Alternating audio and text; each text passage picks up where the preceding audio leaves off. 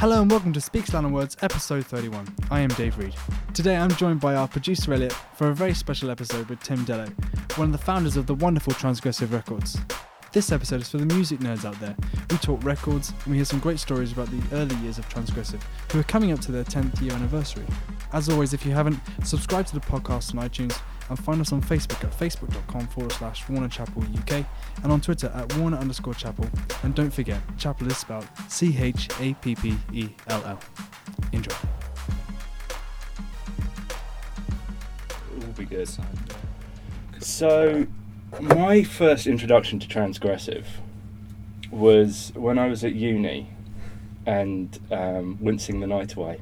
The Shins came out. Yeah. And I saw the video for Phantom Limb and thought, well, I'm obviously going to have to go and buy that. And I went and got the 7-inch single with the Polaroid on the front. And I was looking at it thinking, well, Sub Pop, that makes sense. But who the hell are Transgressive? Because I'd never heard of you guys before that. That's fair. I think that was... Because that was really early on, wasn't it? Yeah, that was... we'd probably been going about... maybe 3 years by the time we did that, but this is our 10th anniversary this year in September. Oh, wow. So it's been going a long while. So for the Shins, that was, I think, an amazing experience because they're, I think, one of the most important US bands ever, really. And what was really interesting about it and what we tried to do with that record, I think it's nice you picked up on the 7-inch with the Polaroid, is that you had a band that were massive in the States, and in the UK they didn't really feel like they hadn't come over loads. There was no sort of sense of ownership. When we started talking to Sub Pop about it, I'm in a situation where our first thought and feeling was to try and make them a transgressive band as we would all of them. And when we start with all of our bands, we're always like, you have to make an effort and, you know, give people a part of yourself. And we thought a really easy way of doing that would be giving them a Polaroid camera and being like, go crazy and making each record individual, which has since become a bit of a marketing cliche, I think, but at the time it was quite an original one, and it'd only been done a few times by better people, but the pictures they did were really great, and they did they're really interesting artifacts, and the guys were really game, and you know, they came over and spent a lot of time here and really worked it, and you know, the management were fantastic to work with. We kind of wrote out a plan of like what our fantasy would be to have the band over, and they were like, great, we'll just try and make this happen for you, and to their absolute credit they did. And I think the previous 2 Shins records, which had contained some pretty big songs, you know, something like New Slang, I think that they'd done sort of 6,000-7,000 by the time we started working with the band. And on Wincing the Night Away, we took that to like 35,000 on that record, and so like all that effort and things really worked and felt really good, and it was an amazing relationship and a really exciting thing for us to be a part of. Just a great band. Yeah, and that album especially, when I think about, like, James Mercer is a total genius, and the stuff he's doing with Broken Bells now is incredible as well, but I think Wincing the Night Away is one of my favourite records he's ever done, and the first Broken Bells album as well I think is incredible. But like, it was a really exciting period to be working with him as well. He branched out a bit more around that time. I think you know, the ambition in that record was really there. Like Joe Ciccarelli, who co-produced it with him, is an amazing producer, and the feel of it was just more ambitious and spacious. And I think what I love about his songwriting is it's kind of like when you first hear classic Beach Boys, oftentimes when they sort of got around Pet Sounds and Smile and things like that, you first time you hear a song, they don't go for the obvious melody. They sort of do this subversive melody, and the first time you go around you think, oh, it could have just completed it in that way in my mind, which would have been more immediate perhaps, but then it's a slightly roundabout way through a song, and over 2 or 3 listens it becomes all the more powerful for it. And I think that record's like perfect for that. You know, the first time I heard Phantom Limb, I was entranced and excited because I was a fan of the band anyway. The second time I was like, this is a brilliant song. The third time I heard it, I was like, this is one of the greatest songs ever. And now it's still a song that, you know, 6 or 7 years after that, I'm still decoding and finding new things in, and that's, I think, what makes a really brilliant artist, like something that lives up to that test of time and takes those risks and pushes things. Yep. Well, I went back and dug out the singles like the other day after we put the interview to come and sit down and talk to you, and I was like, I've got to go back and listen to those, and they do still hold up. Even is it the Australia single? Because I brought the follow-up as well. Yeah. With the B-side that has an alternate groove. Yeah, so you can drop the needle at either place, and you don't know what the song's going to play. Yeah. So yeah, that again is something we were really trying to work on. We did another one Sea Legs we did as an EP, I think. One of them anyway. Maybe it was the other format of Australia, because we were multi-formatting singles back then. And we did, in an attempt as well to bring them closer to our local roster as well. We had Polytechnic and Jeremy Walmsley, who we were working with, did a cover of 2 classic Shin songs, and sort of tried to make it, something really bespoke for this territory. And the band, was so good at going along with those ideas and enthusiastic. So it was cool. Great records. Just absolutely awesome. Thanks again. How did the relationship with Sub Pop start? Relationship with Sub Pop started with so we started Transgressive Records as an independent, and then after a while of doing singles and things like that, we really wanted to go for albums and didn't have any money. Like we started this label, this whole enterprise on my student loan and 500 quid from my dad. And, were you students? I was. Toby didn't do the student thing. His parents were dad especially was particularly supportive, and drove him around just all over the place to just different gigs and things like that, and helped him kind of get his journalistic legs, and he promoted and things like that when he was sort of 15 and 16, and quit school at the first opportunity. And he's not like from a rich background or anything. They just really had a vision for his enthusiasm and talent, and so that was quite exciting. But that's we used that as an enabler and did that. And so where was I? Shin Sub Pop. So we, having done that, we did the deal with Warner's after a while to basically help fund us do albums and things and do things internationally. And in the process of working with Warner's, we were kind of looking for credible ways to release our records internationally at the time, because it was particularly hard, and obviously we were releasing fairly left field indie stuff in general, and so finding good partners were right. And we were like, well, who has a relationship with Warner's that we should be talking to? Sub Pop's one of our favourite records. Warner's, I think, owned or do own a big chunk of it, and the relationship had, I think, realistically broken down quite a lot. We were like, this is one of the greatest relationships they have. We should try and pick it up. So we went out and saw John Poman, and sort of hung out there with them, got on really well. They were really into Foals, and so we basically did a swap for Foals and the Shins and started working on that, and then we ended up doing Iron and Wine for them as well. And then recently, actually, a band that we publish with you guys, Thumpers, are being released by Sub Pop in the States on records now as well. So it's been a great relationship that kind of continues and works through, and it's really good. I feel really good about it. Sub Pop's really cool. I was going to ask you, a fan of the Sub Pop history or the grunge stuff? So I freaked out when I got there. Like Poman is an absolute legend and a gentleman. And was Bruce Pavitt gone by the time you guys got there? We went over, hung out, and I remember one of my favourite things is there's the legend about who works in the warehouse and stuff, and their warehouse is in part of their office, and I kind of went to the stock room. He was like, do you want some records? I'm like, yeah, definitely. So I went round and I was like, that guy there that's about to give me, is he in a band?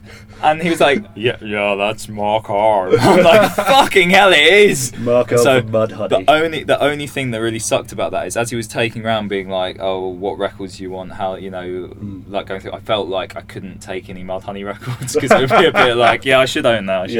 I'd have Every Good Boy Deserves Fudge. Cool. Yeah. They're good people to work with, and it's fun. Because I hopefully do more with them in the future in some way. Great. Well, they're just one of those iconic labels, aren't they?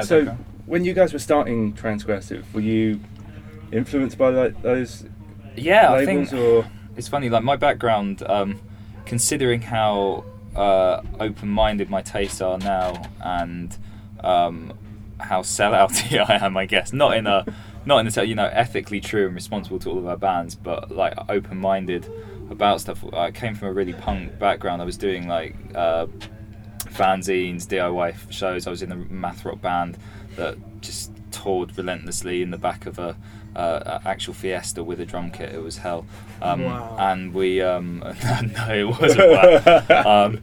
And I was influenced by labels like Discord primarily, Touch and Go, latterly like Constellation, things like that. Real kind of like fuck you, no sellout, DIY things, and that was the kind of ethic that we took into this. And I think I was a lot angry about them as well. Now, our ambitions for labels that I kind of look for are different. I think now I look at kind of classic era Ireland as thinking, you had a label that had like King Crimson, Nick Drake, Grace Jones, Bob Marley, Linton Kwesi Johnson, really like different disparate artists who all had this sense of quality. And when we started Transgressive, we were like, let's not have a musical policy, let's just sign good music. And that was actually another great bit of advice we got from another label legend, which was Seymour Stein from SAR, and he was like, there's two types of music, good and bad, and don't overthink stuff, just go with your heart and your gut reaction to how something makes you feel. And I think that's driven our policy. So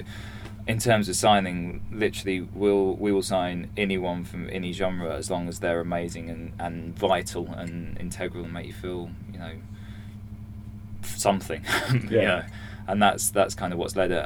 I think business wise now we're really ambitious, and I think the whole what we're trying to do across all of the companies and how Transgressive's diversified and things is actually create a new model for the industry that isn't one that's like sort of moaning and complacent and upset about stuff, and one which drives forward and looks for solutions and looks to ultimately support artists reaching their main potential, and doing that in a way that doesn't compromise their music, that doesn't fuck about with what really matters, but does get them paid and get them to a good level. And that's what we really strive for, really.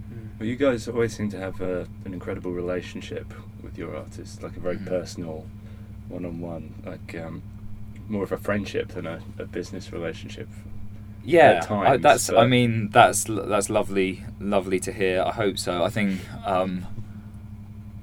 it was the thing when we started, we were like, we're never going to drop any artists or anything like that. We were always going to do it. And I think the best thing, and I would hope that if you spoke to any artist that's ever been associated to Transgressive, whether they've been massively successful or not, I would hope that they would always say that we worked really hard for them and we try really hard, and that we're good people. And I think that's something we really push for. Like one of my favourite relationships we've ever had with the Mystery Jets.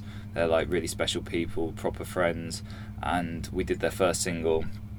There was a gap because at the time we were just a singles label and we couldn't sign them for albums and things like that, and then we ended up publishing their third and fourth album, and then we just released their live album last year from live at the Royal Festival Hall even, which is a really special record. And I'm sure our relationship will continue with that band in some iteration for when we're all really old and useless. And that's that's really nice and exciting, and something we strive for. It's always an open door, and we always try and help. The Mystery Jets live at the Royal Festival Hall, there was only like 500 copies of that. Yeah, so that was part of our tradition of Transgressive. We always try and have kind of actually it started with Foals. We did these like live albums that are kind of outside of the canon slightly, and it started off when we were working with Foals. They were a really exciting, hard live band, and we knew that the album that we were making with Dave Cito was going to be a different thing, so we really wanted to capture that sort of first iteration of the band, kind of like, I don't know, Land Speed record or some sort of a proper punk record. So we did a boshed out, a kind of like live mini album, vinyl only thing. And then once we'd done that, we loved the idea, and we thought, we're going to start doing that with the bands that it makes sense for as often as possible. And it seemed like Record Store Day became good things to time for that. So we did Pulled Apart by Horses live at Leeds, which was, we had the hand stamp thing like the Who one. We did Gaggle, which had 22-piece all-girl choir.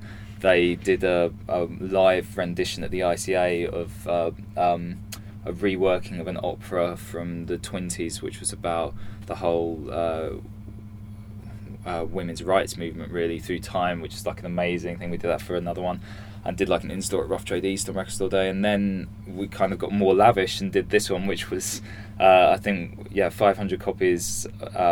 It was double gold vinyl with a poster, and what else was it?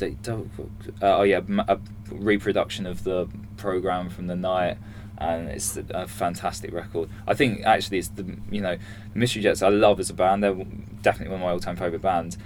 They're one of those bands I don't think have ever delivered a perfect album. I think they've had brilliant, perfect songs, and each album is worth owning. All of them are brilliant, but from a different reason. They're all kind of slightly flawed in a brilliant way, but nevertheless. And that record, I would say, as an introduction to the Mystery Jets, it's like cover to cover. Oh my god, I've got this brilliant song. What a great idea! And it's so over the top. It's got like a gospel choir on it, and Laura Marling comes out in duets, and Johnny from Tribes does like one of the most ridiculous guitar solos I've ever heard, and they really go for it. It's a great performance, and it has a real energy to that recording, which I love.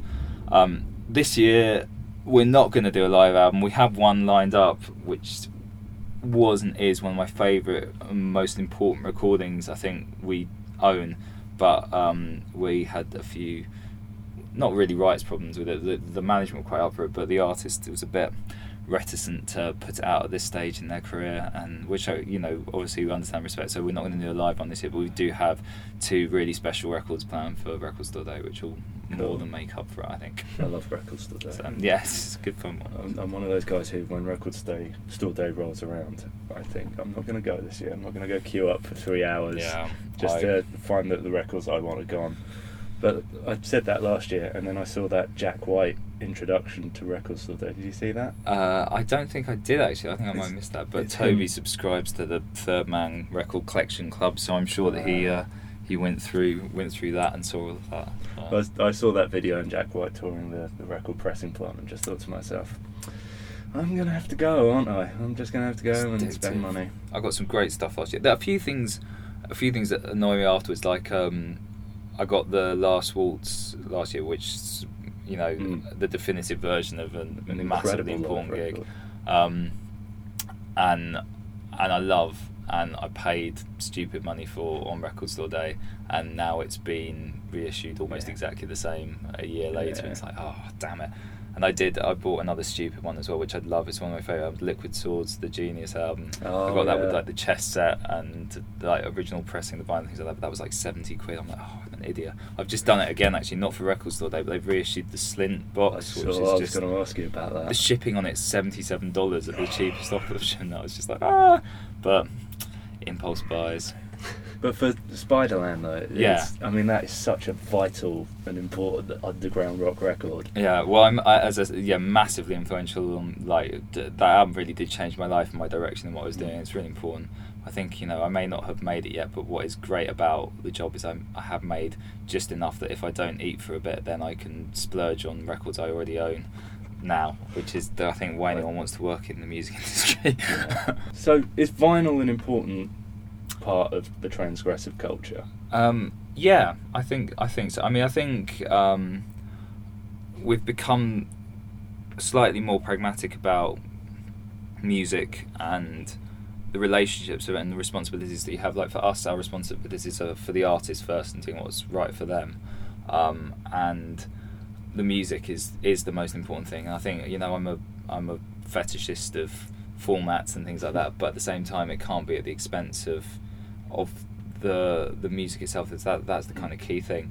That said, I think it's the most pleasurable way to experience music. I get, personally speaking, I do get like digital fatigue listening to stuff. Like in the office we listen to, like we just plug in iPods and listen to music solely through the day, and it does get to a point where you start like zoning out or going mad, and I think there's something near religious about putting on a record, which is a great experience. And certainly for me, we try and put out as much music as we physically can on vinyl. So yeah, it is an endeavour. It's that physical engagement with vinyl. It's holding it, Yeah.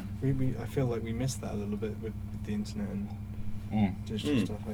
Having something tangible in your hand. But sometimes have to have it. Like we did this Africa Express record, which is amazing, and it was 2-Inch Punch, Brian Eno, Damon Albarn and Nick Zinner, and some other guys went out to Mali for a week and recorded an album in a week with loads of local musicians who are some of the most talented people that we've ever had the honour of releasing, and because it was done in a week, and that was kind of the spirit of it. And we were talking to Damon about it, and the Africa Express team, they were like, we really want to get this out hard and fast. So we did the digital literally 2 weeks afterwards. It nearly killed us, but it was a lot of effort to do it digitally, and we still haven't released the vinyl yet, but a vinyl is coming. And for that kind of thing, it's like the logistical time, sorting out and getting all the artwork right and things like that. It can take a delay, and it is a labour of love, but it's a really special thing that deserves to occur. And I think that's the kind of the tag. If something deserves to happen, then we'll try and make it happen, basically. What's your favourite Transgressive vinyl that you've put out that you hold and you just feel so attached to it? That Mystery Jets one is really special. I think as an object, I didn't, this is an interesting one as well. Musically, I had a lot to do with this album in terms of the object itself, not so much. But I think that the Holy Fire edition, the first box that came out, that's a really special object.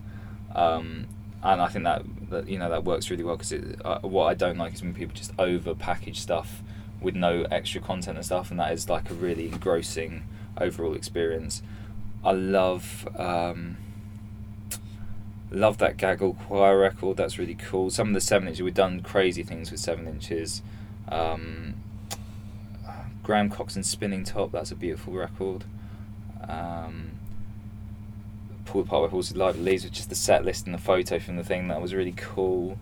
What else? We've done tons. I really love actually a really early one. We did the last ever Peel session, which is this hardcore band called grindcore, Casio grindcore technically band called Trencher. We did that on a 10-inch, which is like cow coloured. It was a split with like 4 other indie labels, and that was really good.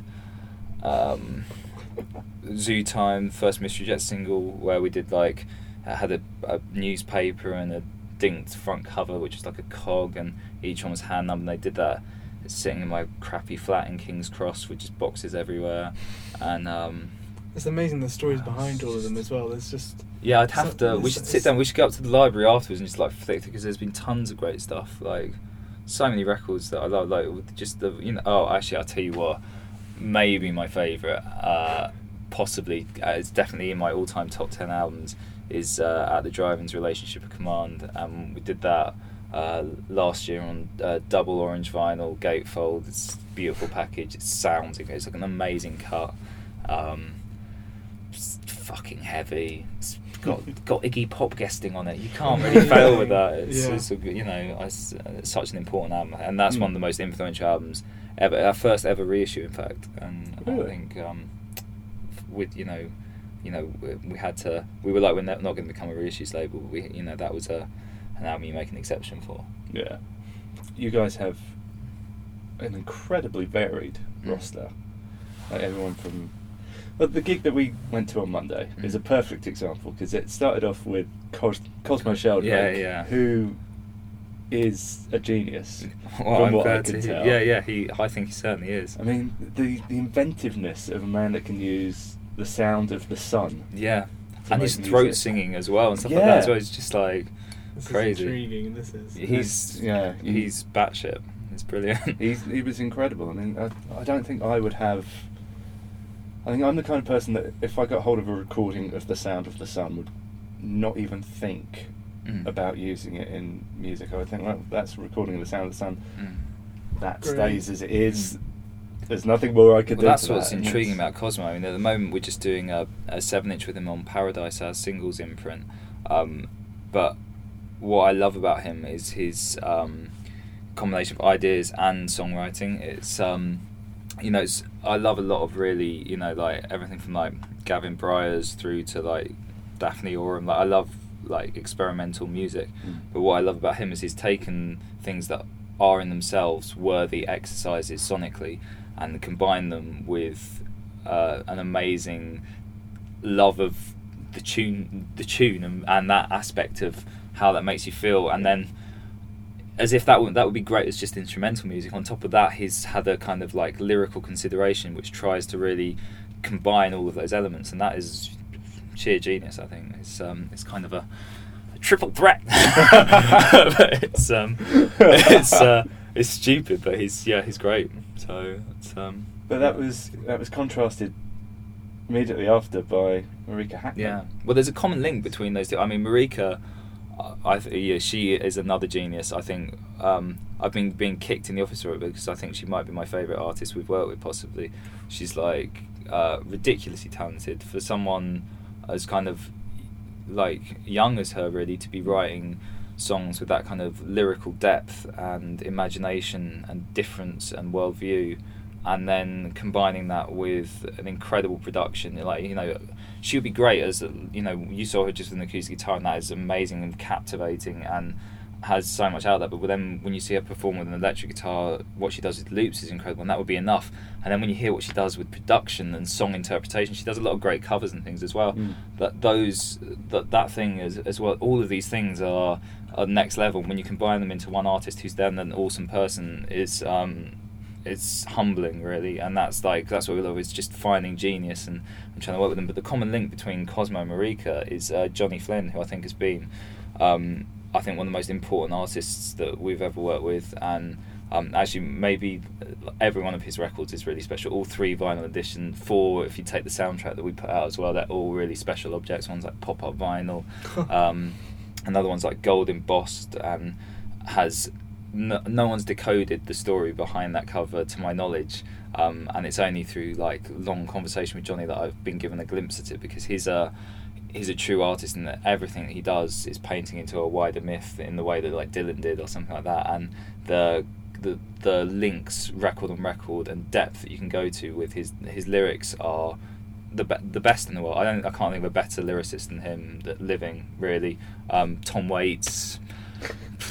The praise I have for this man, I think, is I can't be firm enough. I think it's just a matter of time before more and more people realise that, and album on album that is gradually starting to happen. But he found both Cosmo and Marika, and so he's kind of our greatest A&R guy, I guess, as well. Also, Dry the River he found as well. Really? Yeah. And although we didn't sign her, she's an incredible artist as well. Anna Calvi as well. Johnny was like, that's another artist you should find and sign. I think it's because of the group of people that seem to identify with Johnny at this point are his peers, really. And I think when they come to him because they see a kind of purity and commitment to vision in what he does, and lack of compromise, which resonates, and that's really appealing, because other artists who know that we'll sort of support that way of being and go the long run with them will then come to us as a music company as well, which is nice. Great.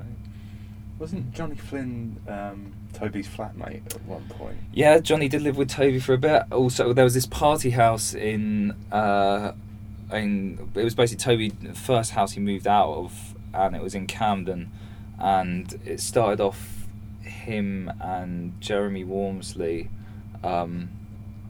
just because we were working together, living together, it made sense.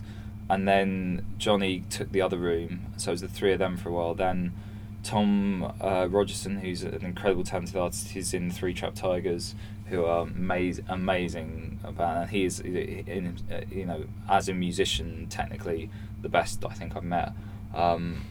And then Yanis, because he was coming down from Oxford all the time as well, from Foals, he just basically started just squatting in the front room, and it was simultaneously the best and worst place. There was one house party which we did, and we filmed for our TV show, where we got